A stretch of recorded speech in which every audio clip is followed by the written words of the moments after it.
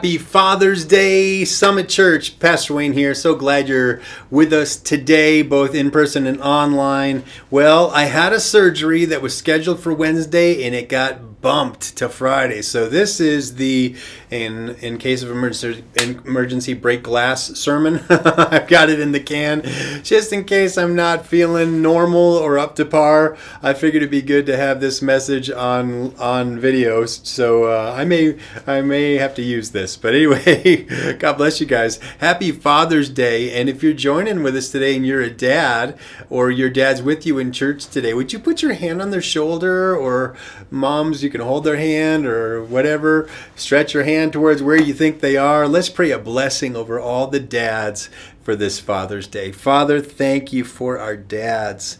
Thank you that you are the perfect Heavenly Father. And we know that dads make mistakes. Dads are not perfect.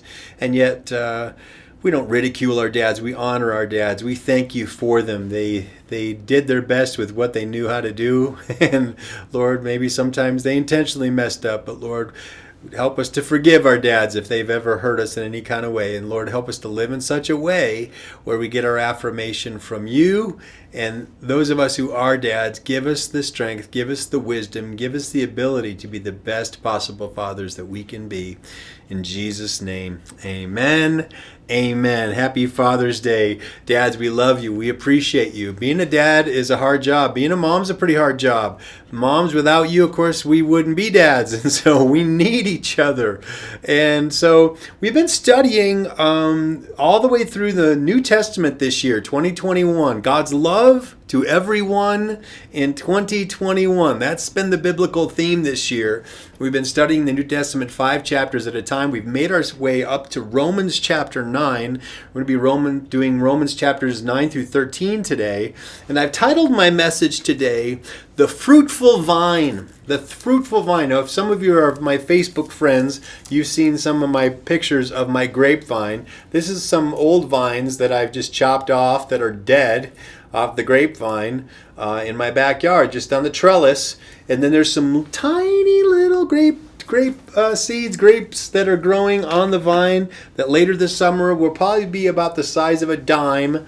And they're beautiful. And I picked up some white grapes at the store today. This is what we're going for. Something big white. They're Concord sweet grapes, big white and fruitful. That's what we want our grapevines to look like. Jesus said in John 15:5, I am the vine, you are the branches. Apart from me, you can do nothing. In other words, we need Jesus, we need God for everything. To be fruitful, to be happy, to be blessed, that God is the divine gardener. In fact, the old ancient word for gardener was husbandman. You've heard of the field of botany or study called husbandry. You have animal husbandry, you have botany, you've got these different kinds of ways of taking care of plants and animals. Well, husbandry is caring for living things. And I think that's an interesting word, husbandry. That husbands and wives have children, they have a family, and out of that healthy relationship, the healthy dynamic of marriage with children, God raises new generations and new families, and He takes the lonely and puts them in families, and that's how God kind of runs the social order of humankind. Well, I would say this real quickly, is that marriage is the nucleus of the family. In fact, one of the best duties that you can fulfill as a dad is to be a good husband. Because if you'll model being a good husband to your wife, dads, your sons will see that and go, oh, that's how you're supposed to treat your wife. That's how a healthy family looks. To admit you're wrong, to say you are sorry, to say I love you, to tell her that she's beautiful, to do all those things that a good husband is supposed to do, even in the times they don't feel like doing it, right? And so because a lot of times people have heard say children come first. No, the marriage comes first. Marriage comes first, and children are an addition to the nucleus of the marriage. If the marriage is healthy, hopefully the other relationships in the family will be more healthy. So being a good husband, I think good fatherhood starts with being a good husband. So the fruitful vine is what I've titled this today. So each of these chapters are going to be a different truth about the fruitful vine. In Romans chapter 9, Paul continues his discussion talking about Jews and Gentiles and salvation and how God selected Israel, and yet he's offering salvation to the Gentiles. He talks about how God selected Israel among the nations. And Paul says himself, he goes, I'm Jewish. Look, chapter 9, verse 3, for my people, my Jewish brothers and sisters, I would be willing to be forever cursed and cut off from Christ if that would save them. But that's not how salvation works, right? I can't suffer on behalf of someone else's sins. Only Jesus could do that because he was perfect. He was God's sacrifice. Well, verse 6, he says, well then, has God failed to fulfill the promise to Israel? No, for not all who are born to the nation of Israel are truly members of God's people. Being descendants of Abraham doesn't make them truly Abraham's children, for the scriptures say Isaac is the son through whom your descendants will be counted. Though Abram had other children too. This means that Abraham's physical descendants are not necessarily children of God. Only the children of the promise are considered to be Abraham's children. For God has promised, I will return about this time next year, and Sarah will have a son. He's saying, look, I chose to put my blessing through Isaac and that other family. Yes, I bless Ishmael. Yes, I bless all those who accept me by grace through faith, that we believe God, it's credited as righteousness, but there was a chosen people called Israel. Right? They're part of that root and offspring of David, which is Jesus, and then the grafted in part is the church. So there is a church, there is Israel, there is a God, and God still has a plan for Israel and the church. These are independent entities that God has created as a heavenly Father. And he says, look, it's not for you to decide what's fair or not. In Romans chapter 9, verse 14, it says, are we saying then that God was unfair? Of course not. For God said to Moses, I will show mercy to anyone I choose, and I will show compassion to anyone I choose. So in other words, it's not based on your worth or your merit or your effort or your law keeping. It's based on God's grace and God choosing to show mercy. So it is God who decides to show mercy. We can neither choose it nor work for it. Boy, that ought to answer a lot of questions for people right now. Verse 19, well then, what might you say? Does God blame people for not responding? Haven't they simply done what he makes them do? No, don't say that. Who are you, a mere human being, to argue with God?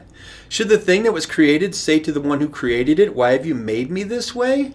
When a potter makes jars out of clay, doesn't he have the right to use the same lump of clay to make one jar for decoration and another to throw garbage in? In the same way, even though God has the right to show his anger and his power, he is very patient with those on whom his anger falls and who are destined for destruction. He does this to make the riches of his glory shine even brighter on those to whom he shows his mercy. So God gets to decide on whom he shows his mercy. And so it's not up to us to decide that. He's the one who decides that. And so Paul makes this case. It says, look, God isn't just going to pick the Jewish people. He has a plan to redeem the Gentiles. In verse 25 of chapter 9, it says, concerning the Gentiles, God says in the prophecy of Hosea, those who were not my people, I will now call my people, and I will love those whom I did not love before. So God says, I'm going to choose the Gentiles. I'm going to figure out a way for the Gentiles to be reconciled to me. And of course, that's what Jesus has done. He's made a way for all of humanity to be reconciled to God by grace through faith. Paul continues to talk about this whole idea of Israel and Israel really not accepting Christ or not believing, that Jesus becomes a stumbling stone, that the builders rejected him, but he was the chief cornerstone on which God was going to build this new plan to redeem humanity. He says, just quoting the prophets, verse 33, God warned them of this in the scriptures when he said, I am placing a stone in Jerusalem that makes people stumble, a rock that makes them fall. But anyone who trusts in him will never be disgraced. So we need to trust Jesus. Jesus is the one who justifies us. So if we're talking about 5 truths of the fruitful vine today, the first truth is this: God can claim anyone that he chooses. God can choose anybody. Truth number 2 in chapter 10, God's life is driven by faith. The God life, a life that's spiritual, is lived by faith. Here's what Paul says to the Romans in chapter 10. He says, "Dear brothers and sisters, the longing of my heart and prayers to God is for the people of Israel to be saved." And he goes on to talk about that salvation is for everyone. Verse 6, he says, "But faith's way of getting right with God says, don't say in your heart, who will go up to heaven to bring Christ down to earth, and don't say, who will go down to the place of the dead to bring Christ back to life again. In fact, it says, the message is very close at hand. It's on your lips. It's in your heart. And this is the message, the very message about faith that we preach. If you openly declare that Jesus is Lord and believe in your heart that God raised him from the dead, you will be saved. For it is by believing in your heart that you are made right with God. It is by openly declaring your faith that you are saved." So faith doesn't come by birthright. It doesn't come through law keeping. It doesn't come through self-sacrifice. It comes by simple trust and belief in Christ. Believing God and having it credited as righteousness. The faith life. Without faith, it's impossible to please God, right? And so how do we get faith? How do you attain faith? Well, Paul goes on to say here in chapter 10, verse 16, he says, "But not everyone welcomes the good news. For Isaiah the prophet said, 'Lord, who has believed our message?'" Verse 17, "So faith comes from hearing." That is, hearing the good news about Christ. Another version of this says, "So faith comes by hearing, and hearing the word of God." Like hearing, not just hearing anything, but hearing what God has proclaimed, what God has said, the message that he's proclaimed down through the ages, through the prophets, through the law, yes, through Christ, through the early church, through everything that we can get in the scriptures, through what his Spirit speaks to our hearts. Faith comes by hearing, not just hearing anything, but hearing the word of God, hearing the very words of God. So the God life is driven by faith. That's where the vine, where the power comes from, is faith. Faith is a driving force in the spiritual life of a Christian. It's what pushes out the fruitfulness off of the vine. When I start to see good fruit in my life, it becomes because faith has been activated in the various members of my body, in my mind, in my heart, in my soul, in my actions, in my talent, time, and treasure, and all the ways that God could express himself through my life. And that's true for dads, it's true for moms, it's true for kids, it's true for everyone who's listening and watching this message right now. We come to chapter 11, and brings me to truth number 3 about the fruitful vine. God is both kind and severe, but always merciful. Right? If you're writing down notes here, God is both kind and severe, but he's always merciful. It's kind of almost seems like a dichotomy, that somehow he's kind, but he also makes a severe judgment. When I look at that grapevine out there, it's very easy for me to see which vines need to be pulled off and which vines need to stay. The vines that have leaves on them and little grapes that are sprouting, those need to stay. The dead vines that are brittle, right, bitter, there's no life in there, there's no green in there, there's no moisture in there, it's dead, it needs to be trimmed off, it needs to be pulled off. And what happens if I leave those there? Well, the fruitful vines won't bear as much fruit.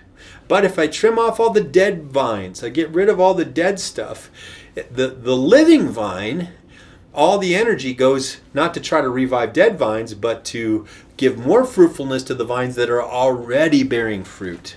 And that's the spiritual life. That's why we need to trim out the dead things in our lives. Going, this is the distraction. Oh, I didn't need to get away from this social media. I need to get away from these distractions, or this sexual temptation, or I'm putting myself in situations where I don't need to be. These are dead things I need to break off of myself and begin to focus on the things that God will want me to focus on. And when I begin to do that, when I begin to put first things first, God can begin to bring about fruitfulness in my life. So God is both kind and severe. Severe to trim out the dead things, and kind to water, to plant, to weed out, to care for, and to guide the vine where it needs to go. So chapter 11, Paul continues here. He talks about how God is merciful. He says, I ask then, has God rejected his own people, the nation of Israel? Of course not. I myself am an Israelite, a descendant of Abraham and a member of the tribe of Benjamin. No, God has not rejected his own people. And he goes on to talk about how God has just foretold through his prophets that he has a plan, that there's something coming. And in verse 7, he says, so this is the situation. Most of the people of Israel have not found the favor of God that they're looking for so earnestly. A few have, the ones God has chosen, but the hearts of the rest were hardened. As the scriptures say, God has put them in a deep sleep. So this day he has shut their eyes so they do not see, and closed their ears so they do not hear. And King David says the same thing, that God has almost just allowed them to be blinded so they couldn't even see the truth. And then verse 11, Paul says, did God's people stumble and fall beyond recovery? Of course not. They were disobedient, so God made salvation available to the Gentiles. But he wanted his own people to become jealous and claim it for themselves. Now, if the Gentiles were enriched because the people of Israel turned down God's offer of salvation, think how much greater a blessing the world will share when they finally accept it. And I think we're seeing that in Israel today. There are many Jewish people, many Israelis that are saying yes to Jesus in large numbers. That God is beginning to wake up the Hebrew people to the idea of Yeshua HaMashiach, Jesus the Messiah. Yeah, it's amazing. And so Paul continues, he says, and since Abraham and the other patriarchs were holy, their descendants will also be holy, just as the entire batch of dough is holy, because the portion given as an offering is holy. For if the roots of the tree are holy, the branches will be too. I am the vine, you are the branches. Apart from me, you can do nothing. We bear fruit because we are grafted into the vine. Paul continues that same kind of language here, talking about a wild olive tree. Verse 17, he says, but some of these branches from Abraham's tree, some of the people of Israel have been broken off. And you Gentiles, who were branches from the wild olive tree, have been grafted in. So now also you receive the blessing that God has promised Abraham and his children, sharing in the rich nourishment from the root of God's special olive tree. But you must not brag about being grafted in to replace the branches that were broken. You are just a branch. You're not the root. In other words, don't get too high-minded. Don't think too much of yourself. If he can graft you in, he can pull you out. Verse 22, notice how God is both kind and severe. He is severe towards those who disobeyed, but kind to you if you continue to trust in his kindness. But if you stop trusting, you also will be cut off.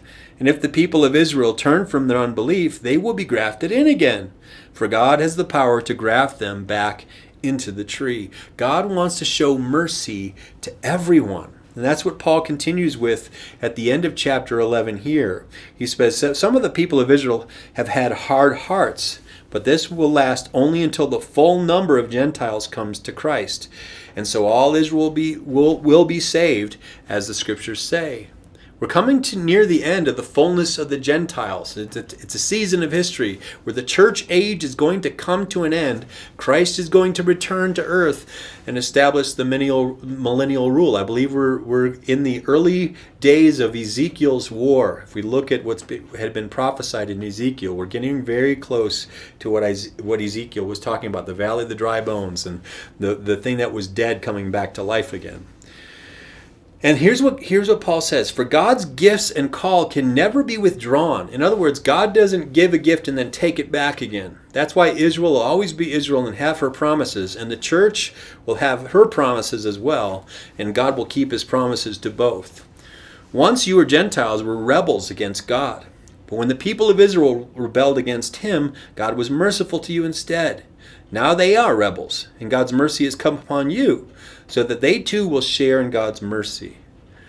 Oh, verse 33, oh, how great are God's riches and wisdom and knowledge, how impossible it is for us to understand his decisions and his ways. Who can know the Lord's thoughts? Who knows enough to give him advice? And who has given him so much that he needs to pay it back? In other words, does God owe you anything?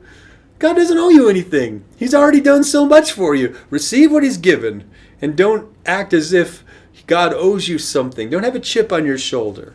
For everything, verse 36, for everything comes from him and exists by his power and is intended for his glory. All glory to him forever. Amen. Truth number 3, the good life is a thriving life. When I submit to the mercy of God, my life begins to make sense. It begins to thrive. And so how do you live that rich and fulfilling life? Well, this brings us to chapter 12, which is one of my point number 4, I think is the most powerful chapter in all of Romans. Maybe not the most, but one of the most. It talks about being a living sacrifice to God. Here's my truth number 4. We need to live for others. If I live to serve others, that means I die to myself. Jesus said, if anyone would be great in the kingdom of God, he must first become a servant of all. Paul continues that idea in Romans 12, verse 1. He says, so dear brothers and sisters, I plead with you to give your bodies to God because of all that he's done for you. Let them be a living and holy sacrifice, the kind that he will find acceptable. This is truly the way to worship him. Don't copy the behavior and the customs of this world, but let God transform you into a new person by changing the way you think. Then you will learn to know God's will for you, which is good and pleasing and perfect. I love this Father's Day. Here's a picture of my dad. I'll show you what my dad looked like as a younger man. That's Pastor Bud Hansen. In fact, I think that was a picture of him when he was off to North Central Bible Institute in Minneapolis, Minnesota back in the day. My dad was the youngest son of 12 farm kids in northern Wisconsin, and I am the youngest of his 3 sons. He actually helped me start Summit Church way back when we started the hardware store downtown Castle Rock. He was part of the church when we were mobile at the high school. He never got to see the building that we're in now, but he was a great dad. And he was a great preacher who just loved the Lord. He wasn't a perfect man. He made many mistakes. He could be grumpy sometimes. He could be sometimes overtly religious and kind of sort of a curmudgeon. But I love my dad, and his sincerity for the Lord is unquestioned. I could hear him praying through the walls. I could hear him singing in the Spirit. I watched him spend hours at the altar praying for people. I went to the hospital with my dad many times in hospital visits. He had a deep and great compassion for people who are going through difficulties of any kind. And I really aspire to be like that. My dad was a pastor's pastor. He really knew how to love people. He was Jesus with skin on for so many people. He would pick people up for church. He would drop people off. He would give people money that he didn't even have to bless and help them. That's the sacrificial life, to live for others. My dad understood that truth, that the spiritual life is to lay down your life for others. And Paul says this, he says, just as our bodies have many parts, each part has a special function. So it is with Christ's body. We are many parts of one body, and we all belong to each other. It is his grace that God has given us different gifts for doing certain things well. So if God has given you the ability to prophesy, speak out with as much faith as God has given you.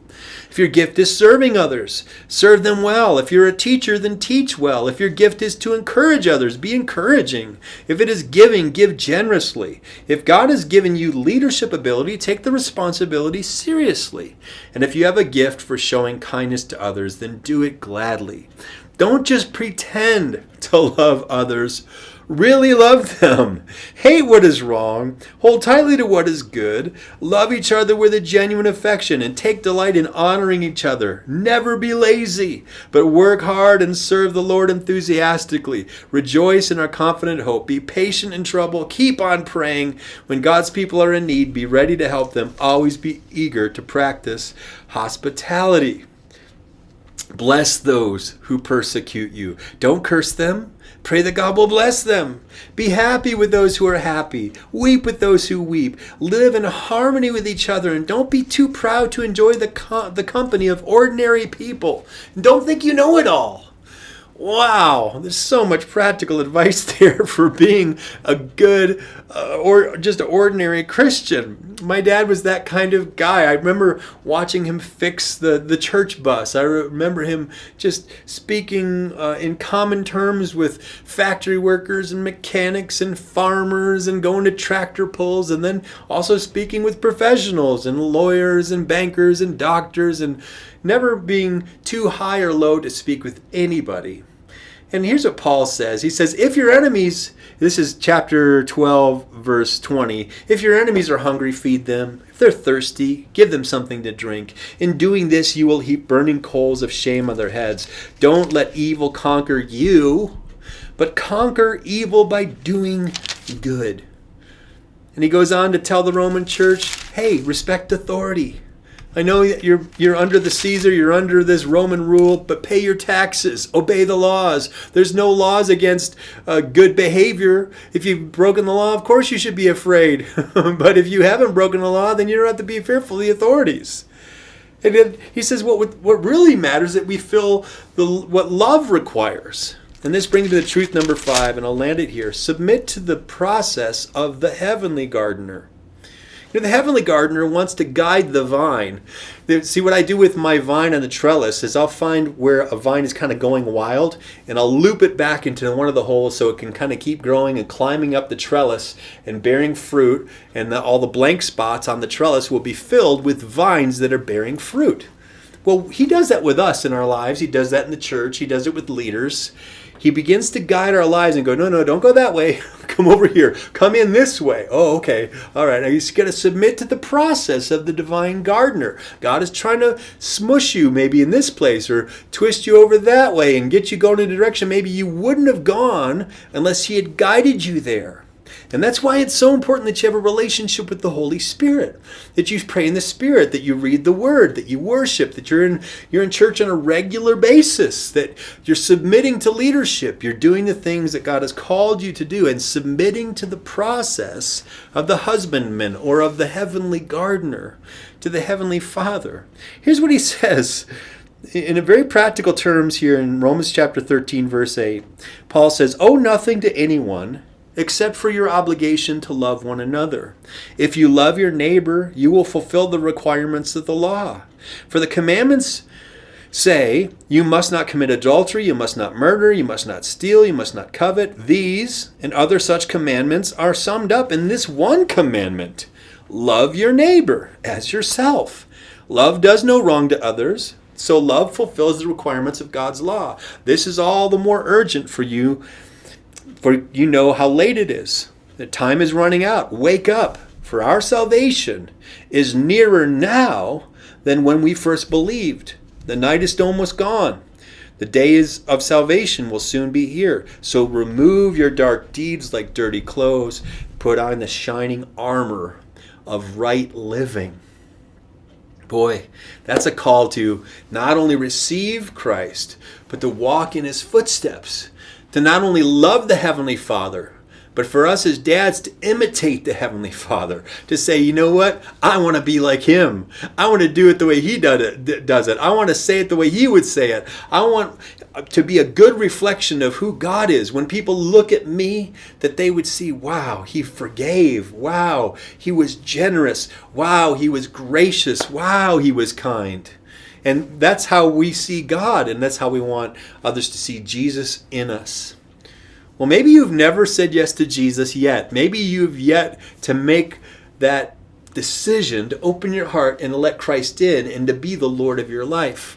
It's a simple prayer that you pray to let him in, to be adopted into God's family, to make God your heavenly Father. It's as simple as just saying yes to him and his perfect gift of salvation through Christ Jesus.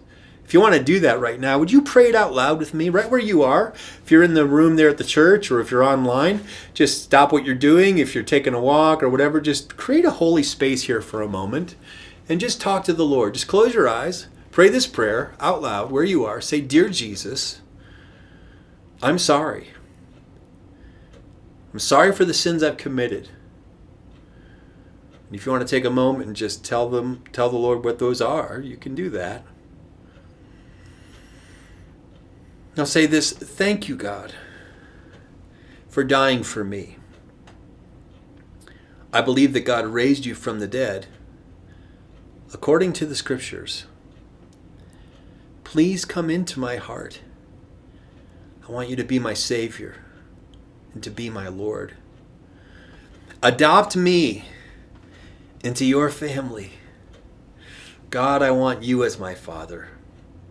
In Jesus' name, amen. Amen.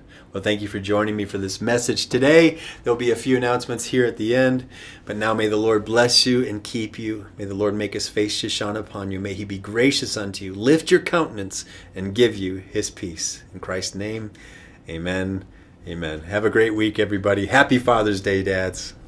Thank you so much for tuning in today to the ministry of Summit Church and the daily outreach of Wayne Hansen. You can support our ministry in many ways. Click the donate button on our Facebook page, Summit Church of Castle Rock. Visit our webpage, mysummitchurch.com, and click the online giving link. Or mail your donation to Summit Church of Castle Rock, 200 South Wilcox Street, Box 243, Castle Rock, Colorado, 80104. Or finally, text your gift to 303-625-9434 and follow the prompts using your smartphone. You can also support us by connecting with our online community. Comment, like, share, follow, and subscribe on our various social media channels. Of course, we appreciate you joining us in daily prayer. I'm Sean Rima, and on behalf of Pastor Wayne and the Summit Church family, take care and have a great week. Remember, God loves you, and he has a wonderful plan for your life.